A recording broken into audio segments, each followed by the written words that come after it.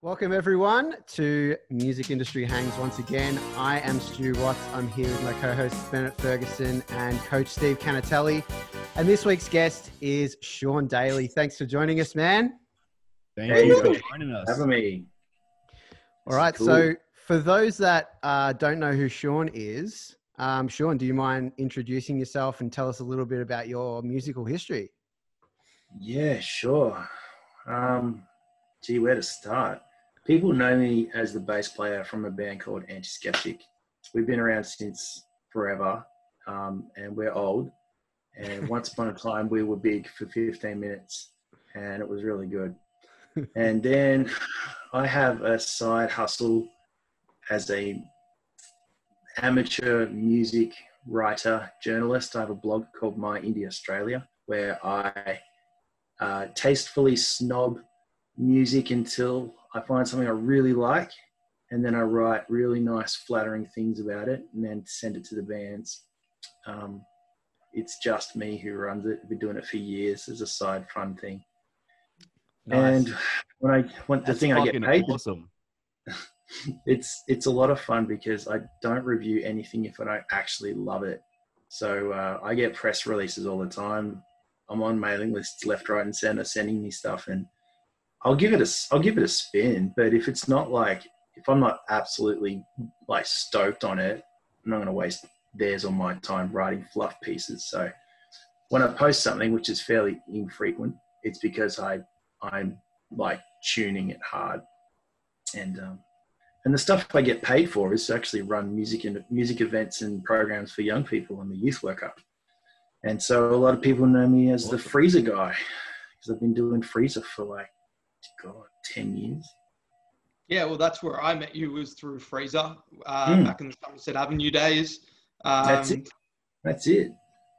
I still very much remember the first time I booked you guys to come and do a show for us at this crummy little hall and out in the middle of the sticks. And you guys just shredded it. You were amazing. And everyone on the show was like, where the hell did you find this band? I'm like, I know. I remember that night. That was a good night. I'm pretty sure we did I think it was the Battle of the Bands grand final, and we headlined it from memory. It was in Belgrave or something from memory. Yeah. Yep. Yeah, that's correct. You got it. Nailed it.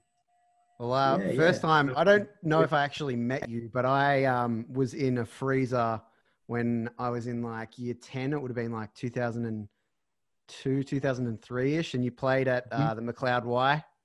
And and I helped your drummer load his drums in, and I was so fucking stoked. I was like, this is sick. I'm carrying the Antiskeptic drummer's drums, man. This is so sick. That's it. That's it.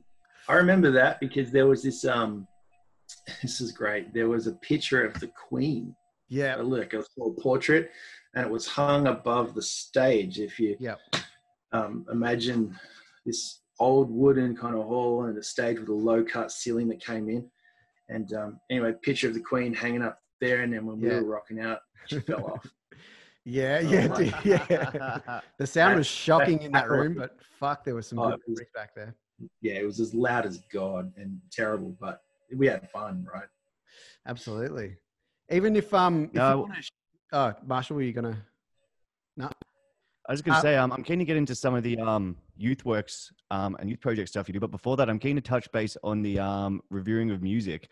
You've struck my curiosity there. What sort of stuff do you look for? Is it something that you'll vibe with in the moment when you're listening to it? Or is it kind of genre specifically, I know what I'm looking for, and see if they hit it? And also, do you then go back and re-listen to anything, say a week, a month later? Have you been like, fuck, that actually kind of hit with me now? Well, as I said, a self-confessed utter music snob. So I like punk and hardcore metal, but some types. I like jazz. I like ambient post-rock. I like black metal and progressive metal and anything that's pushing the boundaries, really. I like stuff that's either really, really good at what it's doing, enough for me to take notice for it to sound better than the dozen other bands that, are also out there. Or it has to be really adventurous and really out there to catch my attention. And So yeah, a lot of it's hard and heavy stuff, but the music that surprises me the most, I'm trying to think. There was an album last year, Bonnie. It's called Bonnie Songs, by an Irish lass named Bonnie. No surprise. And her press release came out, and I read it, and her photo, the PR photo that they use for her front cover, it's just her with a snapback on her head, standing on the beach. And it's like terribly indie and super lo-fi. And I thought, oh, what is this? And my prejudice got in the way a little bit. I was like, is this just going to be another one of those dime a dozen female folk singers who just, comes along, and kudos to them, but it's just not my thing, right? Something about it just had me curious. I'm like, don't be that guy that fobs it off just because you think you know what she's about. Don't be a misogynist. Don't be that guy. So I click link, I open it up, and the first thing I hear, my jaw dropped, hit the floor. I couldn't get my head around what was happening. It was cello and this haunting, beautiful, creepy kind of music that's definitely indie, kind of rock, not really very rock, kind of folk, kind of not. It's just utterly, utterly unique. And her voice was somewhere between like Cat Power and Bjork. It's just wicked. Anyway, so I came back to that press release and went, shit, I'm an idiot. What did I do? I nearly missed one of the best things I heard all year. And so then I wrote to her and I just confessed. I was like, I'm really sorry. I almost fobbed this off because I'm too stupid to read the press release and give it a chance. And yeah, man, I tell you what, I still to this day, that's like a year ago, that's still a killer album that I nearly slept on. Yeah. Sick. Well, story short, I can do that. I got that feeling and went back and had a listen. Yeah. I went back and had a listen, and I was like, man, I missed that one. Damn it. So is it kind of just like this almost unspoken kind of, or it's hard to pin down exactly what makes good music? Obviously, it's individual to the listener, but there's something about certain songs or certain artists or something like that that really stand out to individuals. I think that's what's really good about blogs, is that people have their own identity, and just because it doesn't hit on mainstream radio or anything like that doesn't mean there's not great music out there. And that's exactly cool about blogging. Yeah, and I think I was going to say as well, Sean, you touched on something really interesting, and that's music that challenges the listener. Music that and I mean, my first introduction to that was like, your early Norwegian black metal, where it's literally, when you first hear it, you're like, what am I even listening to? This is inaudible. You know what I mean? Noise. Just but then your ear, like, it starts to, become accustomed to it, and you start to pick up on the magic of it because you've challenged yourself and pushed your ear in a direction that you may not have done otherwise. And, so there's a lot of like Japanese noise bands and stuff like that I've gotten into in the last couple of years as well, that just really, to most people would sound like noise, but if you give it the time, your ear does adjust. Yeah, absolutely. You sometimes have to be open to the weirdness of new things. I know the first time I listened to hardcore, the first hardcore band I got into was a band called Shai Halud, who are now they're just like one of my all-time favorite bands, right? First time I listened to their album, Hearts Once Nourished with Hopes and Compassion, I bought it for $4 from JB Hi-Fi because it was in the bargain bin and it looked cool. I knew nothing about it. And when I put it on, I don't know if you have heard them, but like they never play the same damn riff twice. It's really weird. They do like lots of odd time stuff. Yep. Everything's off. Everything's weird. The guy screams the whole time. There's melody, but it's suggested melody.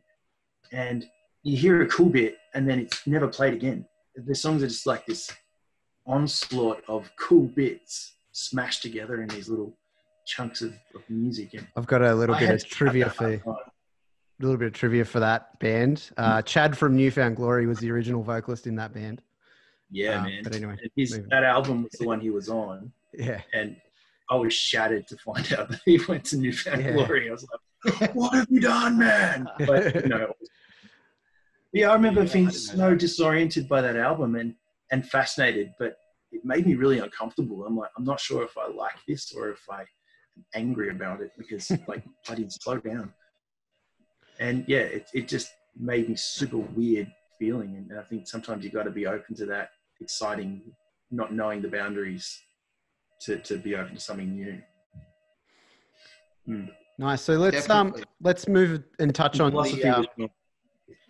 let's move and touch on the youth work sort of stuff. What was it that attracted you to that in the first place?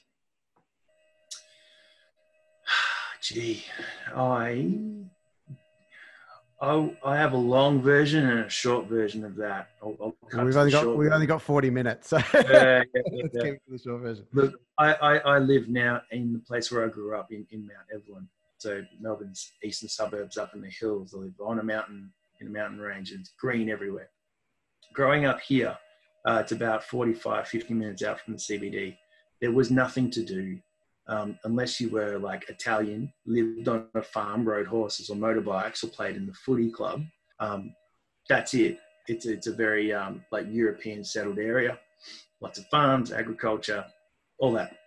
So for someone who's interested in comic books and nerdy stuff and music and subcultures that are big now, back then they weren't. There was nothing to do.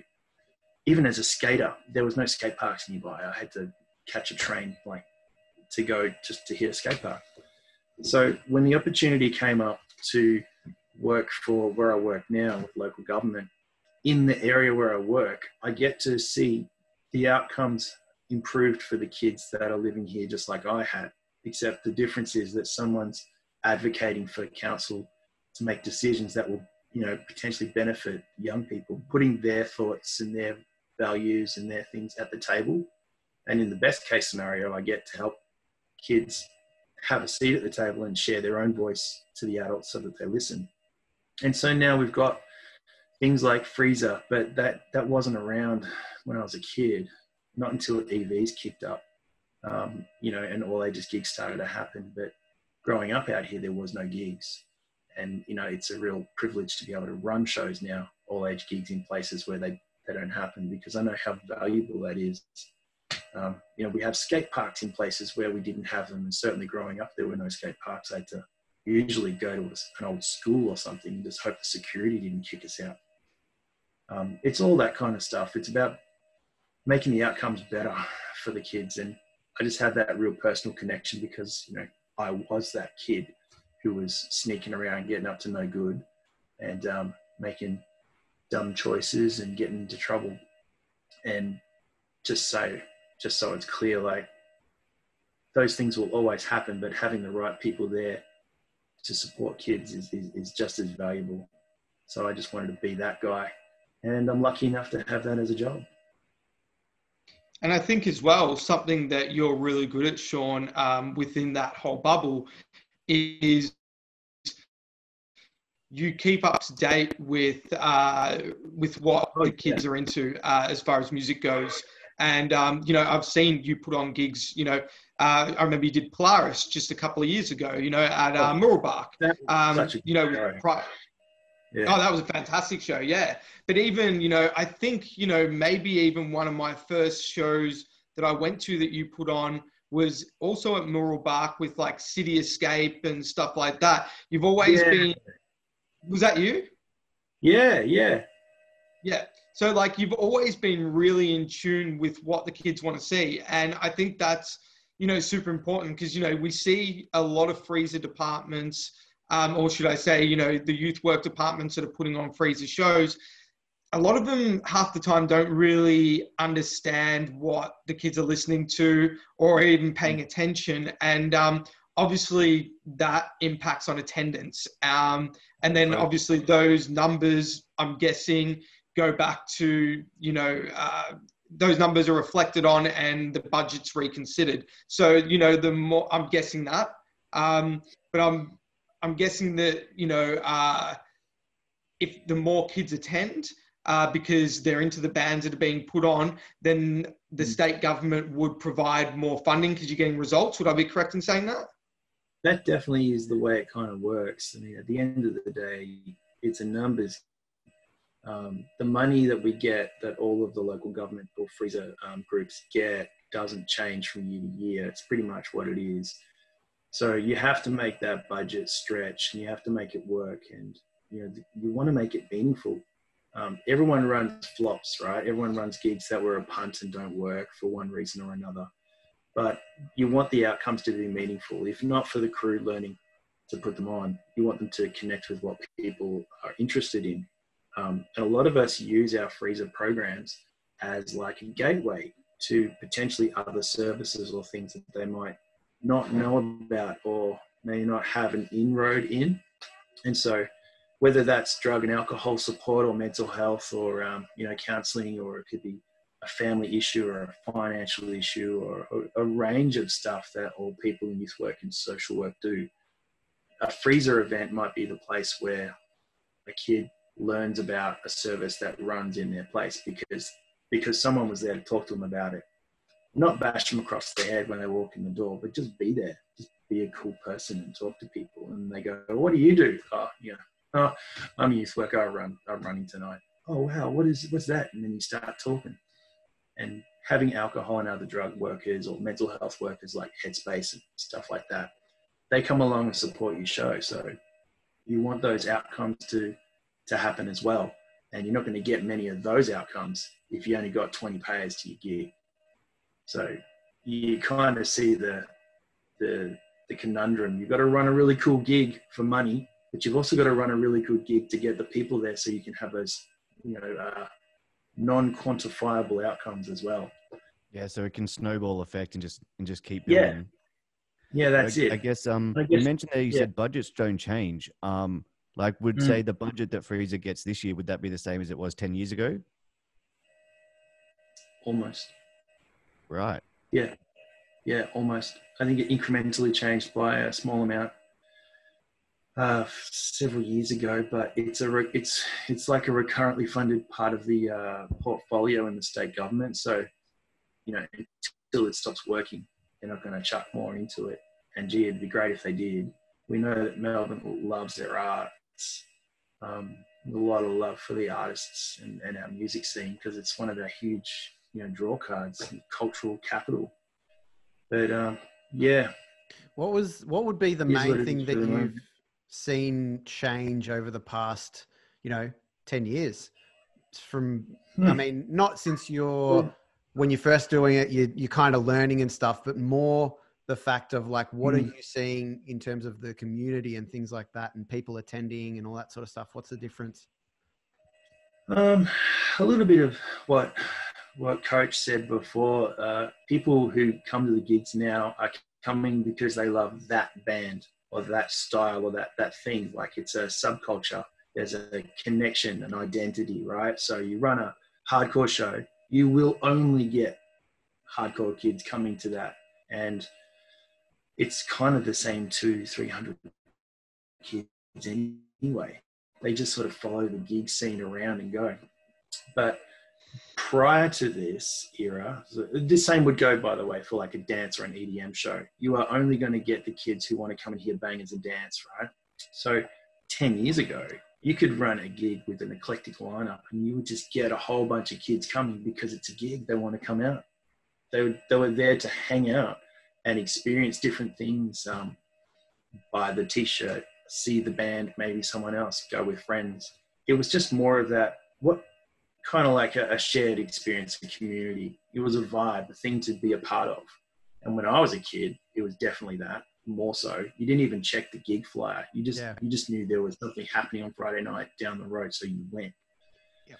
Every month you'd go to the FReeZA gigs for sure. That was all. You just go. Yeah. Who's on tonight? I don't know. We'll see. Go in and see. So yeah, prior to where we're at now, where things are more, subcultures are more exclusive, and I think people, you've got to you got to hit harder to get them to separate with their hard-earned money, and even harder to get them away from home, because there's a lot of entertainment at home now. And so, you know, streaming culture has changed things. Things like gaming has become a massive subculture, which I think is closer to what I grew up experiencing with music and skating, where that was the thing. It was really under the radar and it was kind of not accessible for adults. Gaming has kind of become that, where there's whole communities fostered around it. And it's kind of that under the radar exclusivity that, you know, adults can't poach. That's a really cool point. It's kind of I hadn't drawn those parallels, but that's really interesting. Yeah, that's a really good call. There are lots of weird subcultures, subgroups like that. I mean, cosplayers are another one, and pop culture nerds, which I'm one. We love that kind of stuff, and it's super outside of the mainstream. And and celebrityism is different now. I think, like, with those subcultures, the celebrityism changes to like what's appealing is more like the gamers, and the character based stuff is a real kind of attraction now. Whereas it wasn't really like, there were characters in your favorite games and movies and stuff like that, but that's all they really were. You know, only the real fanatics were the ones that were like dressing up and going to the movies at midnight. Whereas now that's like everyone, all the kids are doing that. Like, I sound old when I say that. I do. I dress up as Boba Fett from Star Wars. It's my favorite character, and I've got a costume that I wear and a helmet and everything. And it's the best fun, especially driving with a helmet on. People drive past you in the car and they look and they do the double take and like, oh shit, Boba Fett's driving a car. It's probably similar to wearing your like footy colours, I guess. Right. I think and also you guys touched on, celebrities have kind of changed, and you get a lot of, and I definitely experienced this in the whole YouTube world. You get your self-made celebrities, people who are literally just creating their own characters and putting them online. Like Kimmy's a great example. Like, I mean, Kimmy Smiles was the one that I played for. And, she created this whole persona, took it onto YouTube and made a living out of it for, 6 or 7 years.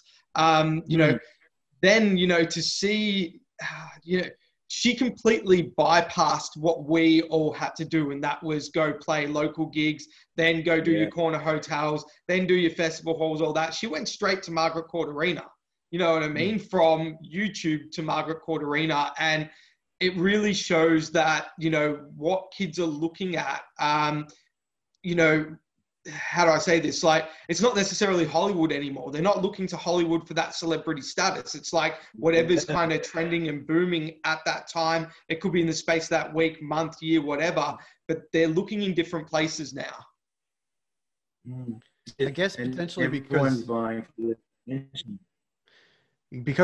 because things like when we were young, you only had TV. Like, that's really all that you had. So they were the only celebrities that you could really grasp. Whereas now there's everything you can get anywhere on the internet. Yeah, that's it. I mean, we've certainly seen the advent of the live streaming thing, where you don't even have to leave home to see a good show anymore. I mean, it could change. I don't know how things are going with YouTube and Facebook blocking streams and revenue options for artists, but I mean, it's there, it's happening. So it'll be a challenge for the new day when we're a post-COVID society to get people to come and not just like watch remotely. Absolutely, couldn't agree more. It's going to be. I saw as well.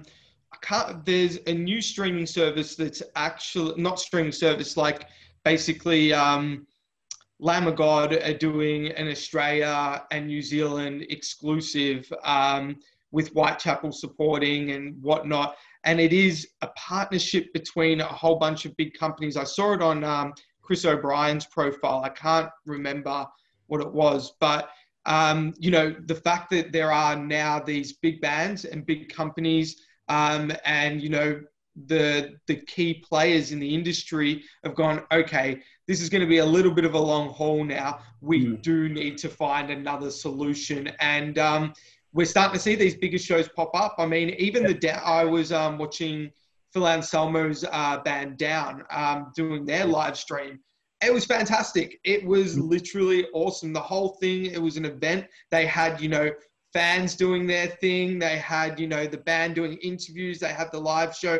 And it was really a 2-hour experience, I wasn't opposed to that at all. I thought I would be. I really thought I would be. But after watching it, I was like, this was actually really cool. Yeah. I like the Hands Like Houses one. I really enjoyed watching that one. Yep. Obviously, Northlane's, concert was a success too. Totally. I think, Coach, it's funny. I had similar feelings at the start of it, where you're like, "Fuck, are these online stream concert, blah blah blah." But as they're just going to keep getting so much better. Like they're already, some of them are pretty sick. But I think they have their place. It's like, live music will still have its place for people who want to go out. Hopefully, post COVID and everything.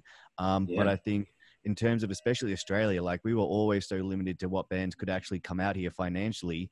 So it's like, hey, if this is going to mean that you get to see a live set from America when otherwise you don't get that option, I think it's dope. So I think they all have their place. But yeah, it'll certainly be interesting post COVID to see how they kind of go between the live streaming as live shows open back up. It's an interesting, kind of weaning process. Because there was that one band from Korea who made something like $1.2 million off of one show, and it's when you look at that and you go, you're making that much money off of one show. They're playing to anyone around the world. I think they had something like 800,000 on Fortnite.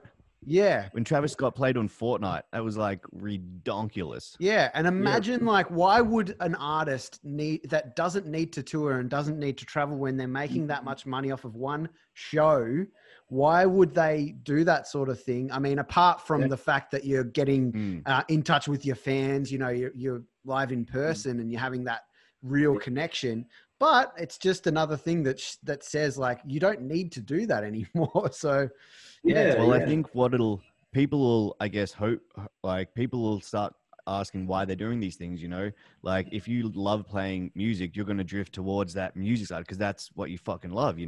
If part of, being an artist that like, if it's the YouTuber side of it, where like, it's more of a, you're going to blog your day and you write your music, like that avenue is now available. But you won't see bands, I guess, tour who don't like it. If they're like, man, getting together and touring really hassled, I've got kids. If they're like, fuck it, they're not going to do it. But young guys, up and coming bands, guys who still love that journey, that process, like they're always going to be going down for it. But you'll probably see less and less people doing the parts of the industry that they don't like. Because I guess now it's kind of been subdivided and you can kind of pick and choose a little bit, I guess. I got to admit that does excite me quite a bit because there's a fair amount of that side of the industry that I do not like. There's many things about it I have not missed. You talking about touring, Sean?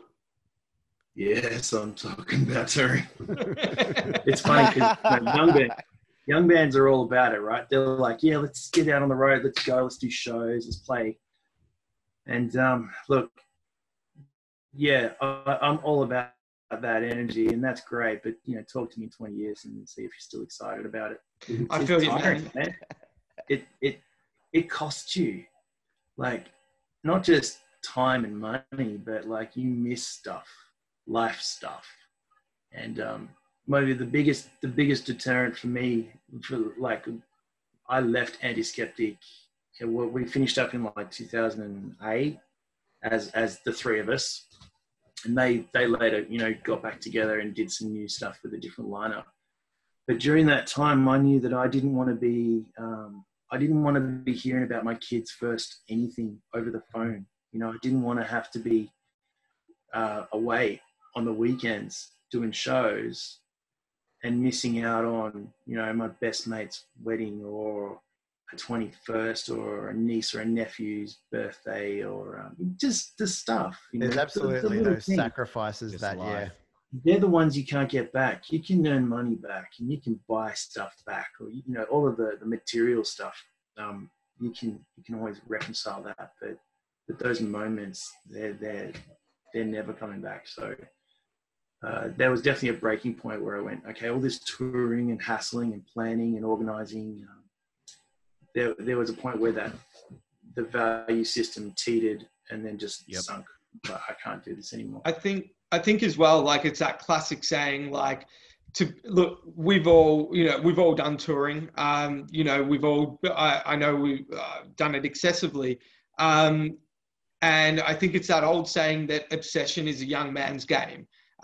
When you are young and you are completely like driven to this, we're going to take over the world, and you're just obsessed with what you're doing. As you get older, that becomes more like, let's leave that to the young ones. They can do that, and we will do things on our own. Well, not on our own accord, but when we kind of feel like it and what makes us happy. And I think that's, I definitely learned that with the last batch of touring that I did. I did something in the space of like 19, 20 months. I did something between 25 and 30 tours.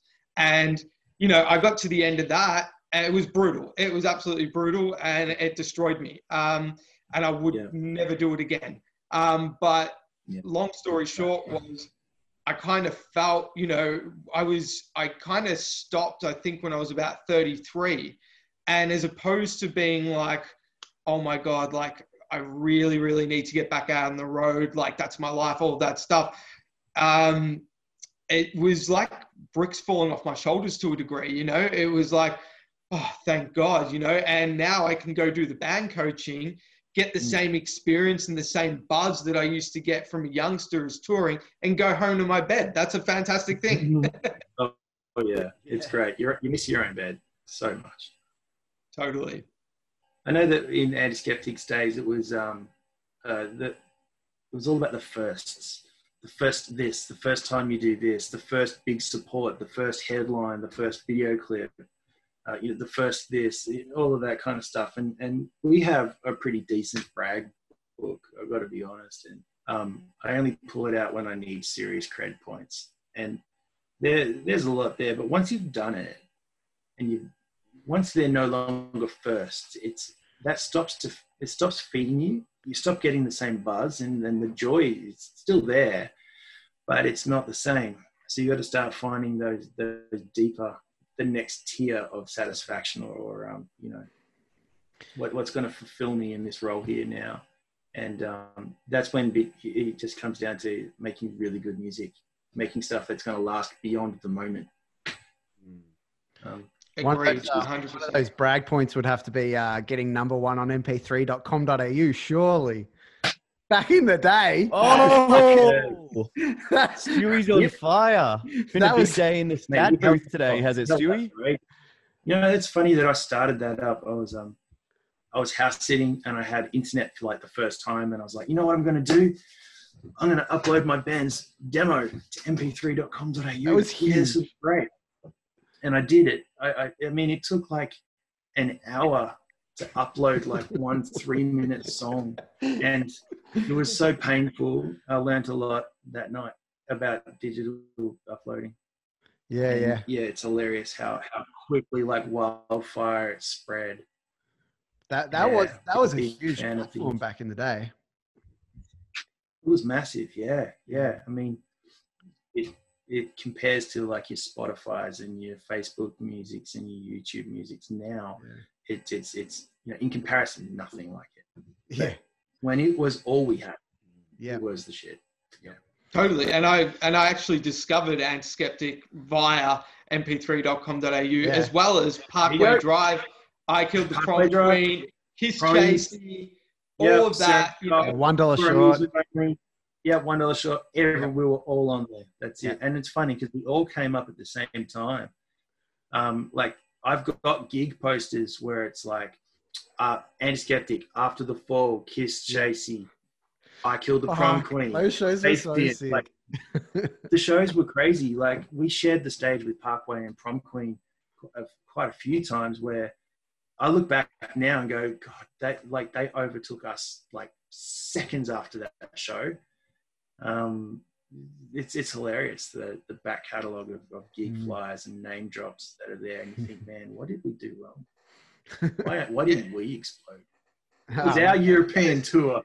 Man, in your own right, Antiskeptic are fucking Australian legends, so don't hold yourself too low. No, I believe the term is Australian alt rock royalty. Yeah. Well, there you go. Yep. The Corner Hotel said that, and I'm taking it. Yeah, take it, mate. Look, I think Antiskeptic was in the early 2000s, you guys were pretty influential. I mean, as somebody who was, already touring at that point, your name would, come up every other day, like you said, like yourselves, Kiss Chasey, even Josh Wins Again, last year's Hero, all of those, you guys were all doing something pretty special at that point in time, and it completely lined up with the demise of nu metal and the rise of, I guess you could say, punk. Sorry about that, by the way. No, that's all right. Don't worry. We've come full circle. We're back to it now. But yeah, I think it was really. I think it was really important, like, for that scene to kind of come in, because it was very much DIY, and it said to, what nu metal kind of said to the audience was rockstar. Whereas like bands like yourselves, Parkway Drive, Prom Queen, Kiss Chasey said to any kid, hey, you can do this. And I think that movement was really important. Yeah, it was like, I'm wearing the same sneakers as you, kid. I'm wearing the same ripped jeans for 3 days as you, kid. Yeah. The same band t-shirt on. I'll meet you at the merch stand later. It was just like every man's music. It was just, we were all the same. Nice. Get off stage. Well, we are unfortunately out of time, but thanks, Sean, so much for joining us. It's good to learn a lot more about the FReeZA scene, the youth scene, all that sort of stuff. And I think it's super important, the stuff that you're doing. So thank you. Oh, thank you. Thanks for having me, because I watch these as well. So it'll be weird. Do I watch this? Do I watch myself? You do. Go for it. You can listen to it on Spotify. No one will know you're watching it. Critique my own comments. Yeah. But thanks for having me. It's great. No worries, man. Well, thank you, everyone. Thanks, Marshall. Thanks, Coach. We'll see you next week. No worries. Catch you next week. See you, Cheers. Stay safe.